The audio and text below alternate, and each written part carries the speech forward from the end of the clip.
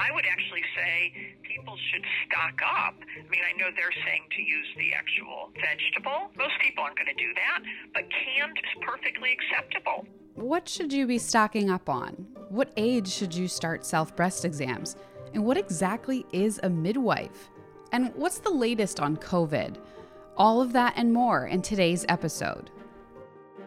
This is the Health Nexus podcast, powered by Jefferson Health. Our world-renowned experts answer your questions about your health. The falling temperatures and falling leaves are synonymous with pumpkin spice, well, everything. But most of your favorite pumpkin products, like those foamy lattes and to die for muffins, really have very little natural pumpkin ingredients or nutritional value.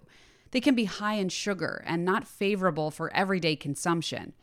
But before your dreams of a very pumpkin-y fall start crumbling, registered dietitian Dr. Cheryl Marco tells us why the physical pumpkin, the seeds, and the pulp should be a staple in your pantry. Touting the benefits of one food as a miracle food is not what we want to do. But on the other hand, pumpkin should be one of those. It's really an underutilized for health.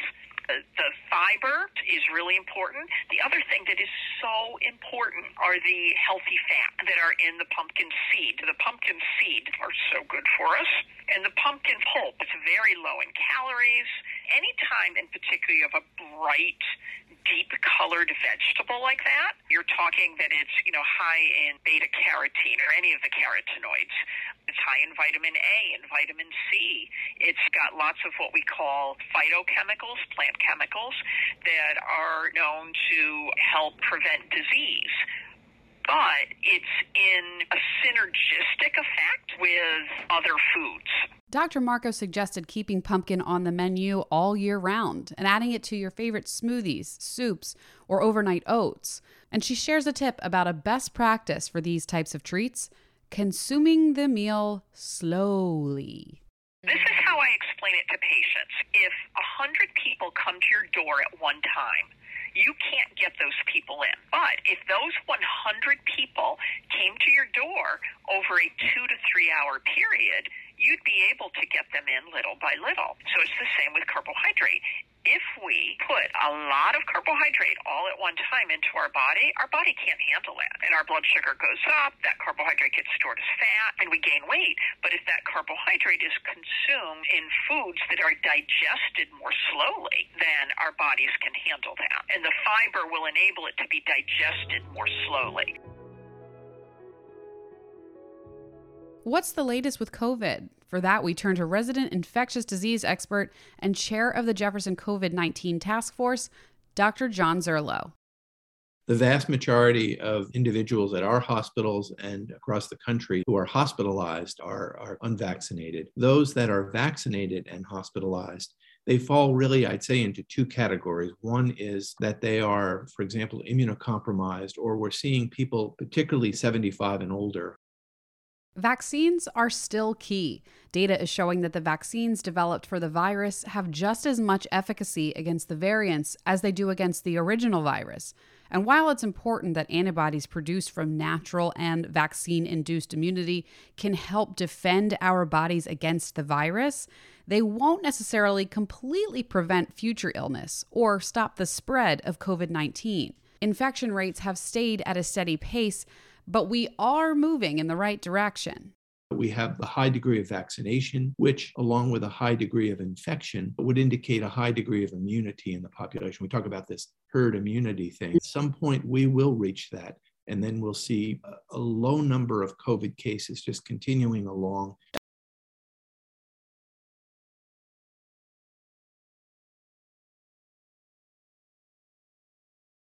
Even if you don't get tested, you should stay home, you should stay quarantined so to prevent the spread of COVID.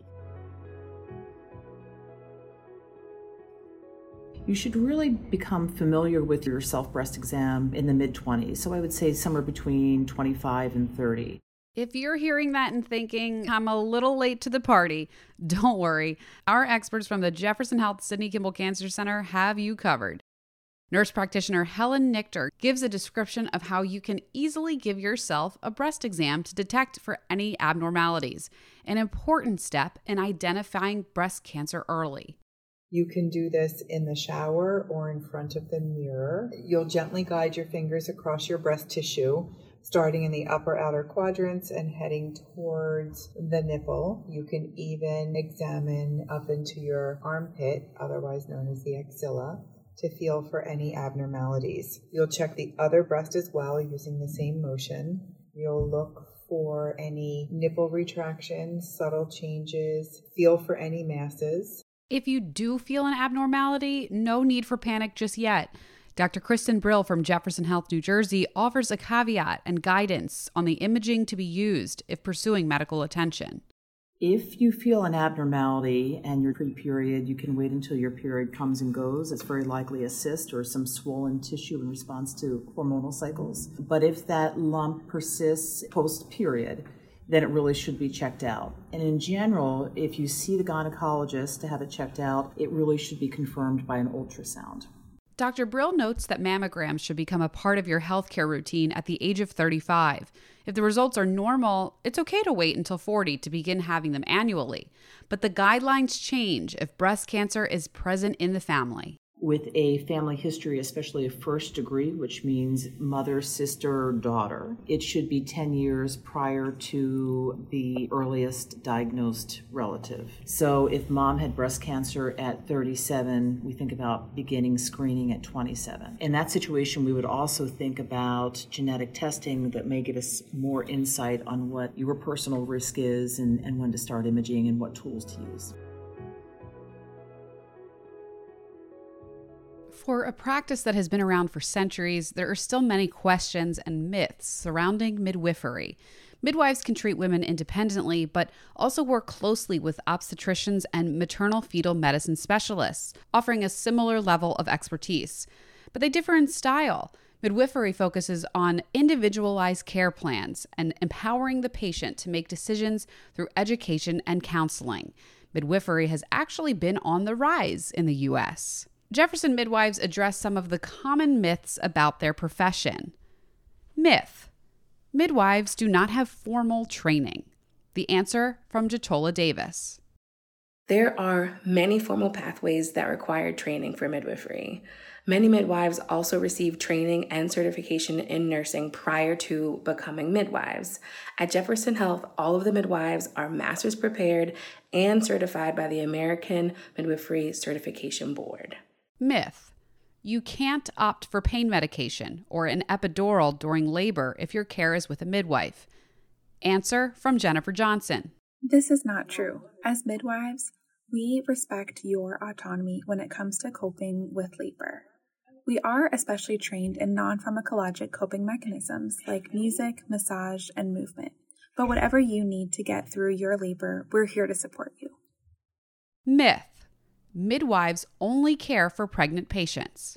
Answer from Melissa Peard. We can see patients throughout their entire reproductive lifespan, from your first period through menopause and beyond. We are here to perform your annual exam, write prescriptions, insert and remove IUDs and Nexplanons, and we are excited to increase the access to care that you need. Myth: you must identify as female to receive care from a midwife. Answer from Meredith Stein. We are committed to providing respectful care to all patients. This includes members of our LGBT community who may not identify as female but still need routine screenings such as cervical cancer screenings. Jefferson recently expanded its midwifery services, including additional staff and renovations that will include a birthing suite.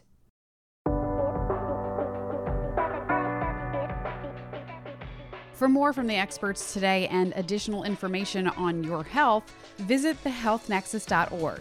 Be sure to check out Jefferson on social media. All of the handles are in the show notes. And is there a topic you want to hear about from our experts? Let us know.